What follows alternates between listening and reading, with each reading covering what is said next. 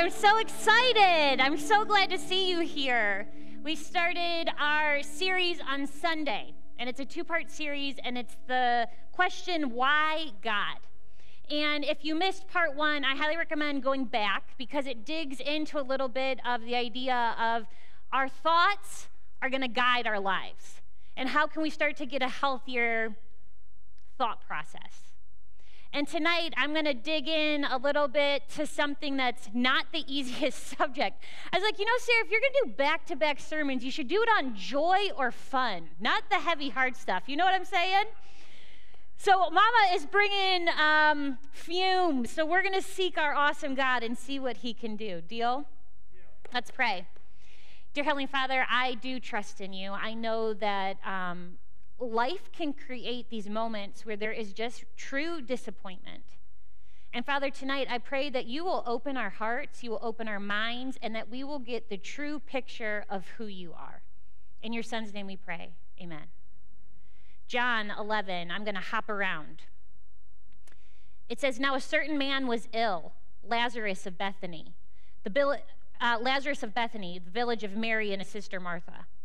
It was Mary who anointed the Lord with ointment and wiped his feet with her hair. This was her brother, Lazarus, who was ill. So the sisters sent to him, saying, Lord, he whom you love is ill. But when Jesus heard it, he said, this illness does not lead to death. It is for the glory of God, so that the Son of God may be glorified through it. Now Jesus loved Martha and Mary and Lazarus. So when he heard that Lazarus was ill, he stayed 2 days longer in the place where he was. Then saying to his disciples, Jesus told them plainly, Lazarus has died, and for your sake, I'm glad that I was not there, so that you may believe. But let us go to him now. Whoa, Jesus. What are you saying? I love Mary, Martha, and Lazarus. So when I heard that Lazarus was ill, he stayed 2 days longer where he was and didn't leave because he loves Lazarus, Martha, and Mary. So he stayed. Then Jesus told the disciples plainly, Lazarus has died, and for your sake, I am glad that I was not there, so that you may believe. That sounds a little funky, amen? Gives me a little stomach ache, you know what I'm saying? Hi, I love you so much. It's so good to see you, Randy. Now, when Jesus came, he found that Lazarus had been in the tomb 4 days. Bethany was near Jerusalem, about 2 miles off, and many of the Jews had came to Mary and Martha to console them concerning their brother. So when Martha heard that Jesus was coming, she went and met him.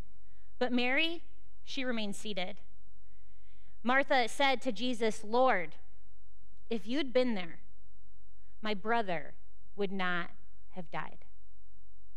I haven't been able to stop thinking about that sentence. Lord, if you'd been there, my brother would not have died. I think so many times in our life, there are things that can really, truly disappoint us. And it's how we process the pain, it's how we process the disappointment that is going to determine if your faith propels you forward or if fear and disappointment is going to cut you off at the knees and just cripple you. And I want to take a look at this sentence. Lord, if you had been there. Have you ever had moments in your life where you know you shouldn't think it, but you're literally thinking, I am so disappointed that God did not show up. My heart is broken and I'm feeling all this pain and I'm just wondering, where are you, God? Have you ever had moments in your life where you've put everything into something and it just fell apart and you're left just wondering, like, God, if you were good, this wouldn't have happened. Lord, if you'd been there, my depression would not have taken me out. Lord, if you'd been there, this anxiety would feel some sort of peace. Lord, if you'd been there, maybe my marriage would not be struggling so much. So I'm just wondering, where were you? Like, is it okay to say in church that I've had moments in my life where I've been disappointed by God? Feels like you shouldn't be able to say that, doesn't it? Doesn't it feel like, oh, lightning? You know what I'm saying? Go stand by you guys. But here's what I know about God. He's big enough for our questions. He's big enough for our ache. He's big enough for our disappointment. He's big enough for our pain. And when I read this story, I think to myself about Mary and Martha and Lazarus. These were Jesus' friends. It's really fun to see because, you know, you can't always pick who you get to be around, but to know that these were Jesus' friends, like he chose them, I'm like, they must have been really freaking cool. Like, there must be something about them that I want to be friends with them.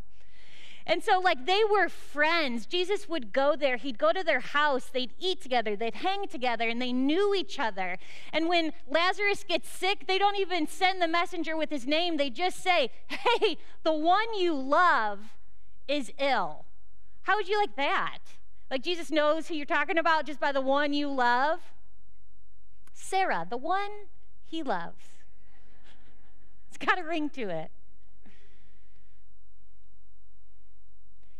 I thought a lot about this messenger too. Like, they sent someone to go see Jesus and say, the one you love is ill.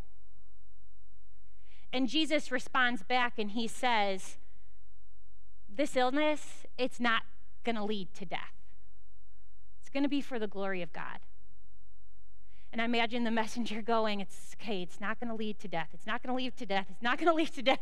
And he gets to Mary and Martha and he's like, it's not going to lead to death. And can you imagine the relief for Mary and Martha? It's like, oh, who cares about the fever? You know what I mean? We're good. Jesus said it's not going to lead to death. But then they watch their brother get more sick and die.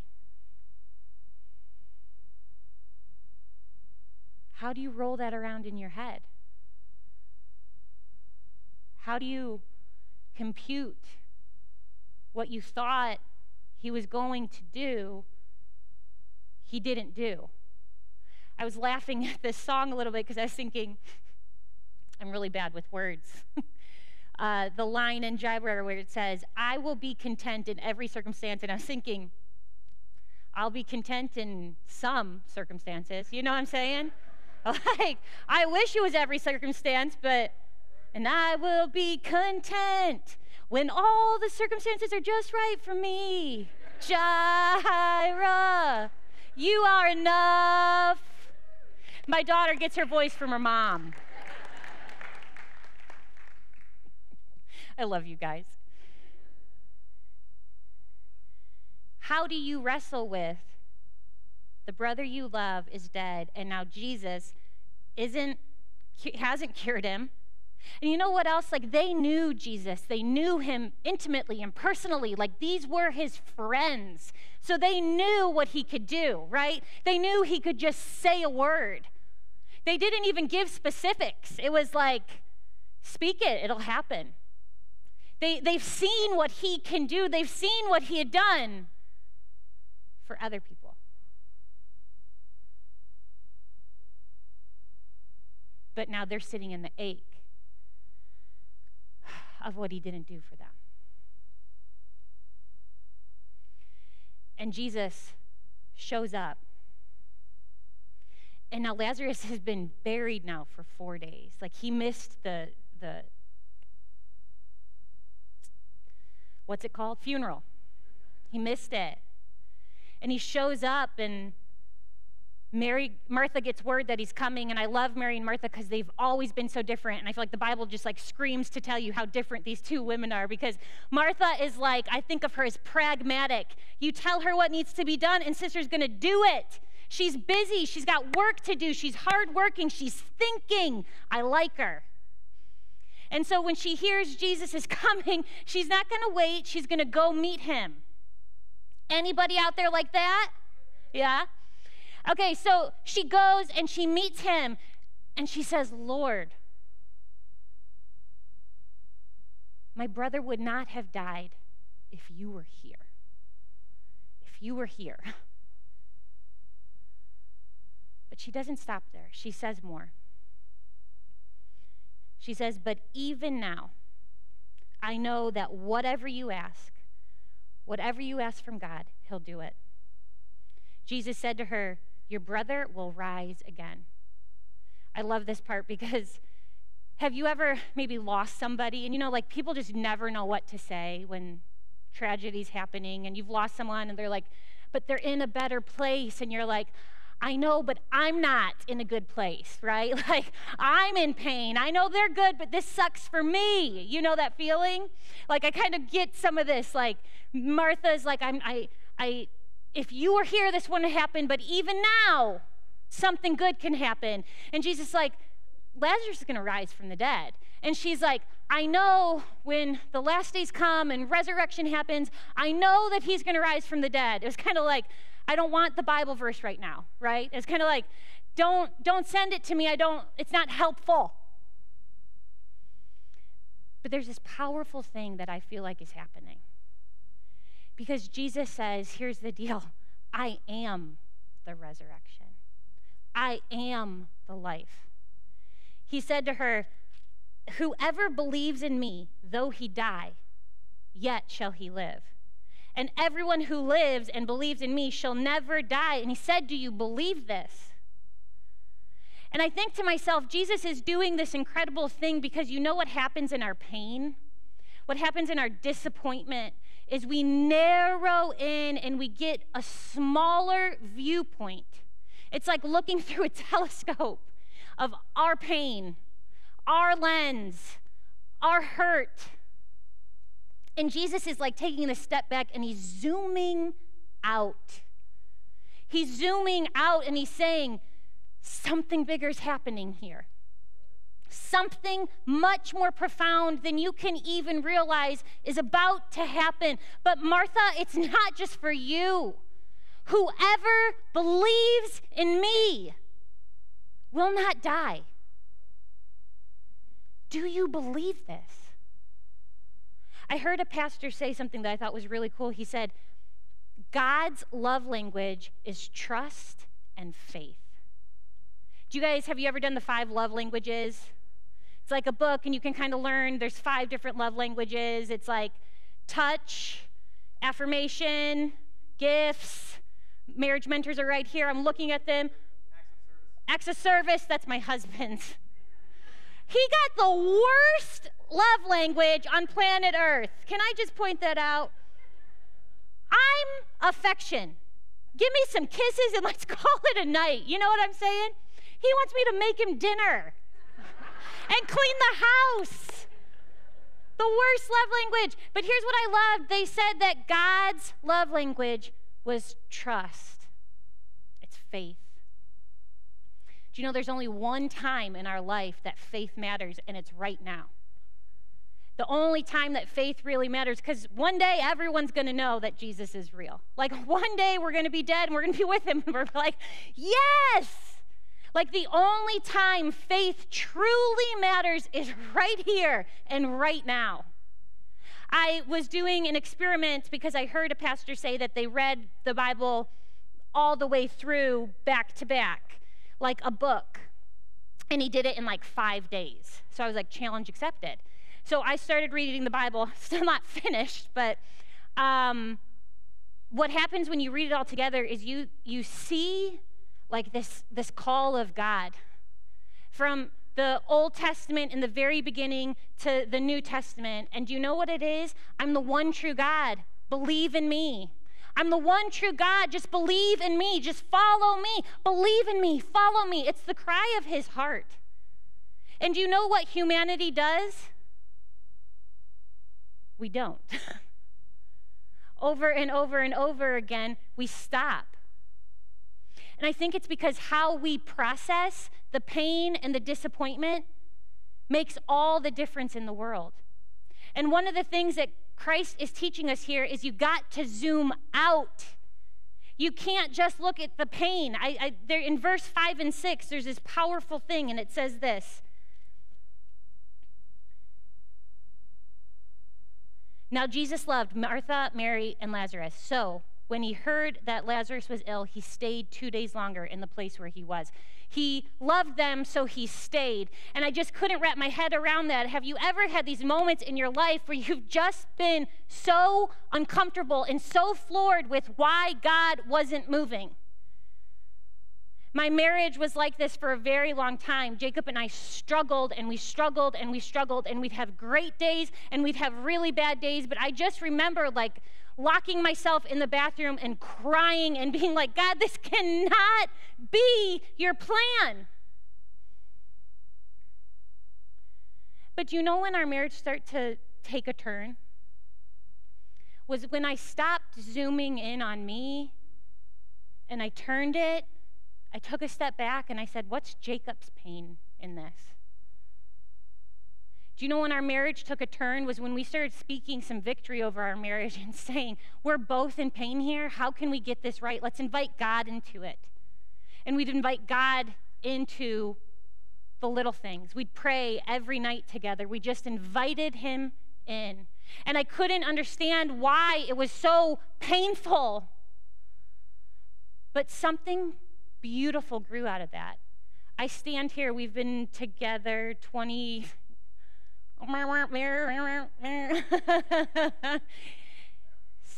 years, married 21 years, together 27, forever. But here's the deal, I stand here now and I think to myself, those years that hurt, those years that I couldn't understand, the years that I could not see through, God was doing something that we both needed. He was taking the edges off of us. He was making and creating us into who he had called us to be. It's called, the fancy Christian word, it's sanctification. He was shaving off all the hard, and he was doing something so that he could use us in a more powerful way. And it wasn't too long ago, Jake and I were in bed, and we were literally bawling. It's going to make me cry now. Because we couldn't believe that God would use us the way he's using us. We couldn't believe that we'd be able to be a part of the church. And that two broken, messed up kids who were as funky as we were and who could not get it right, that he would choose us. And we sat and we wept together and we grabbed hands and we prayed and we thanked God. Because all those years of the hard, they created something beautiful. I said on Sunday, the dark is always so much different when the light shines. You want to know why? Because the light is brighter. The darker the days, the brighter the light. And Jesus is saying, let's zoom out for a minute. Let's just zoom out for a minute. I want you to think in your pain, in your disappointment, when you zoom out, if you were reading a good book, what would you want your chapter to be? How would you want the character to live it out? When you zoom out and you think about yourself, it's called distancing. You distance a little. When you distance a little, you're able to see things so much more clearly. Jocko, anyone know Jocko? He's like the seal, the tough. All the men are like, yes, we know Jocko. Give me a push-up. The man is ripped. He's like solid. But he was saying they were doing this SEALs training, and everyone was looking through the barrel of their gun, and someone needed to make the call, but no one was making the call. And he's like, so I stepped back and I saw, all the commanders who should be making the call, they're still looking through the barrel of their gun. And he made a call, and it changed the whole trajectory of their training mission. Because he stepped back and he could see a bigger picture. Jesus meets Martha exactly how she needs to be met. She's pragmatic. She's practical. She needs to talk about it. She needs the answers. And Jesus gave it to her straight away. Do you notice? He said, he's going to rise again. And he wasn't being hypothetical. It wasn't like it's going to happen one day. He told her what she needed. But this is why I love Jesus so much. Martha goes and he gets Mary. She gets Mary. And she says, Jesus wants you. And Mary gets up and goes to Jesus. I find that fascinating too, because I think there's some truth that sometimes God's only going to go as far as you allow him to go. When Jesus showed up, Martha went to him, but Mary stayed. She went to where he was, and then she said the very same thing her sister said. She said, Lord, if you were here, my brother would not have died. But Mary, she's a different kind of girl. She's not pragmatic. She's emotions. She's all heart, all fire. Every time you see Mary, she's literally at the feet of Jesus. Like all her stories, she's just throwing herself at the feet of Jesus. And here she is again.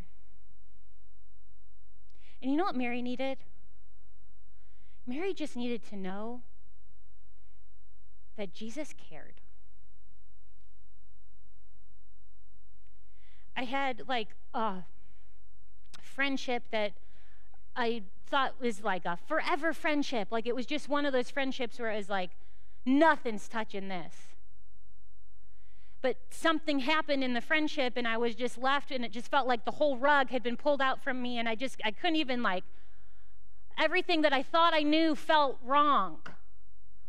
And I wondered, did I value this person more than they valued me? Like, did I put more weight into this relationship than maybe they had? And I just, at the end of the day, needed to know that that wasn't true. That they did love and care for me. And I think that's exactly where she was at. And I don't know who in this room needs to hear it, but your Heavenly Father, he cares. I don't know who has that heartache of just like, I thought you were going to show up and you didn't. I want you to know how much he loves you. I want you to know that the scripture says that when he saw her and she fell at his feet, do you know what Jesus' first response was? It wasn't to give her something pragmatic or to talk to her. His response was he cried with her. And it's like it's a strong verbiage here. I called my dad today because I was like, can you help me with this original Greek? Can you help me look it up? And it's this idea of this you see something that it troubles you deeply. That was Jesus' response to Mary. He wept with her. He cared so much. He loved her. And you know the funniest thing about this is he knew he was about to raise Lazarus from the dead. Like he literally knew in 4 minutes Lazarus was going to be coming out. But he cared for her broken heart. He cared with a deep sense of it wasn't just I care, but man, I care so much it troubled him. Your Heavenly Father cares. He loves you and he sees you.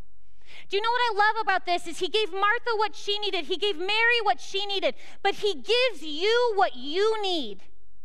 He knows you so much better than you even know yourself. Sometimes I'm like, I can't see the full picture. I'd like to zoom out, but I can't because I don't know. And the cool thing about the Bible is you get to see all of it. But they were living in it. They didn't get to see the end. And Jesus says, where's Lazarus? Where'd you put him? And they say, come and see. Can I offer something? What if your Heavenly Father is just saying, where is your need? Where is your Lazarus? Would you be open to saying, come and see? Would you be open to just inviting Christ in to come deal with some of the pain, some of the hurt. Because zooming out is a very beautiful, helpful thing. But you know what? Feeling the emotions, that's all part of processing. You have to feel it. I don't want you to stay stuck in it, but you have to feel it. And I love that Jesus processed with Mary. And he goes to this tomb, and it had been 4 days where he had been in this tomb, and he says, "Someone roll the stone away." And Martha gets concerned because she's like, "Jesus, there's a smell now. It's been long enough that his body's decomposing. Like, there's going to be a smell." And she was very concerned.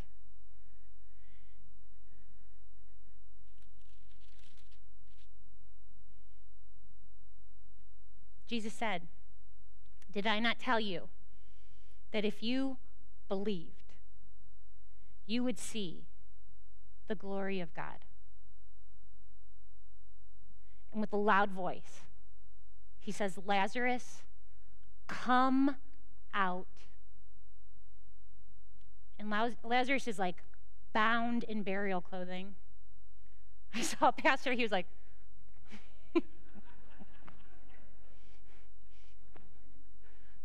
because he was bound. He was breathing, but he was bound. He was breathing, he was alive, but he was bound. And I'm afraid for so many of us, we're alive, but we're still bound. We're still bound in anxiety. We're still bound in stress. We're still bound in fear. We're still bound in depression. We're still bound in disappointment. And your Heavenly Father is saying, "Come out. Come out." He has a life for you. And here is the powerful thing. I think we all know life is not a fairy tale. Life is going to have pain. It is going to have disappointment. Life is going to have those moments where you do say, "God, I do not get this. But even still, I am going to believe. God, I don't get this, but I'm just asking, can you meet me? And can you just grieve with me? Can you strengthen me? Can you walk through my emotion with me? Can it be you and I together?"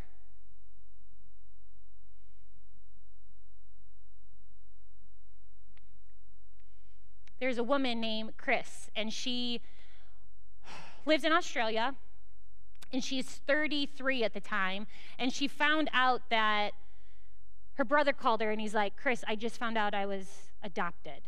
And she's like flabbergasted. They're like from a Greek family. And she's like, "What do you mean?" And he said, "I got a letter in the mail, and it said I had been adopted."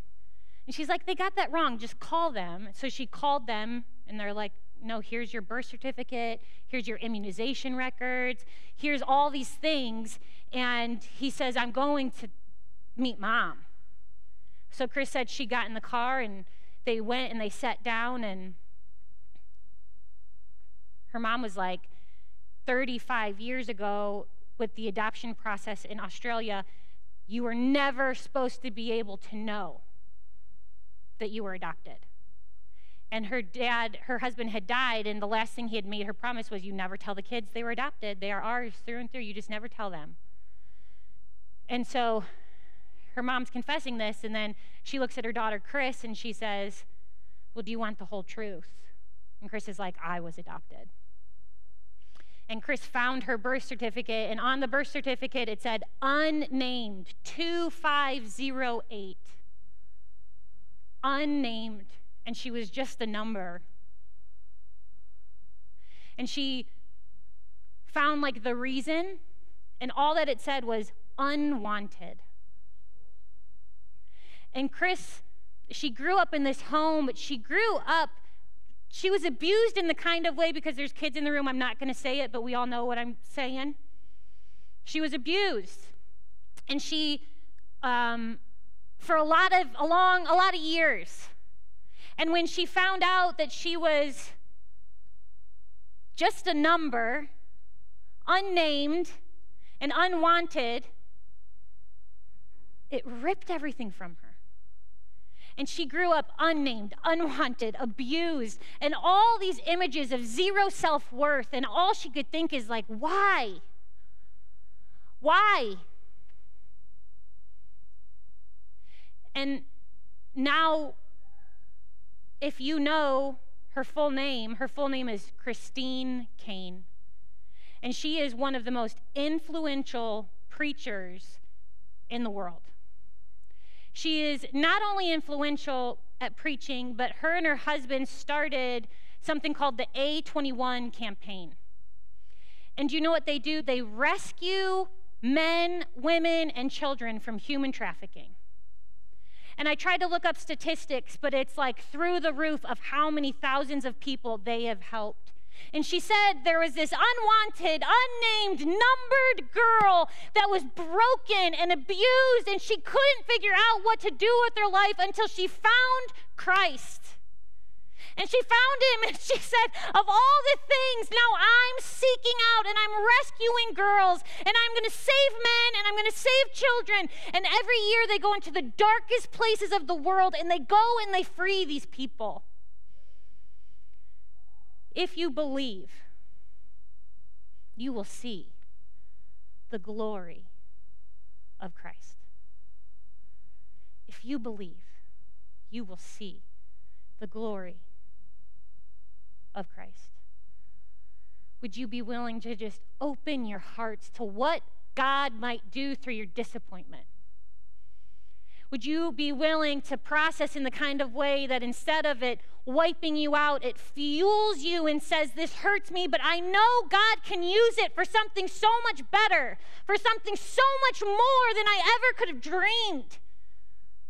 And can you just ask God, can you glorify yourself through my life? Can you glorify yourself through my home? Can you glorify yourself through me and my kids, Father? Can you just let me shine and use the brokenness, use the pain, use the disappointment to go and change something in this world? Because if you believe, you will see the glory of God. Let's pray. Dear Heavenly Father, I love you. I thank you for this church, Father. I know that this is like, I don't want this to be just a moment where it's like great motivational speech. Father, I want it to be a moment where you break through to our heart, where you break through to our mind, where you start disrupting some of the pain that maybe we've carried for a lifetime, Father. Maybe we've carried it just for years. I pray that you will start to do your work and you can just whisper to the hearts of people, come out. Pray, Father, where disappointment and maybe something that they thought you should have done has just tainted their life. Maybe you can show them, Father, the bigger picture, like you did to Martha. Father, maybe if it's they just are wrecked and they need to know that you care, I pray that you will show up in the kind of way where they can feel that you love them, that you care for them, and that there is more to their story. That if there is breath in their lungs, that it is not finished, Father. And that no matter what their history was, no matter what their past was, that you have a hope and a destiny for their future. And I pray that they will believe, Father, and they will get to see the glory of who you are. Shine through them. In your Son's name we pray. Amen.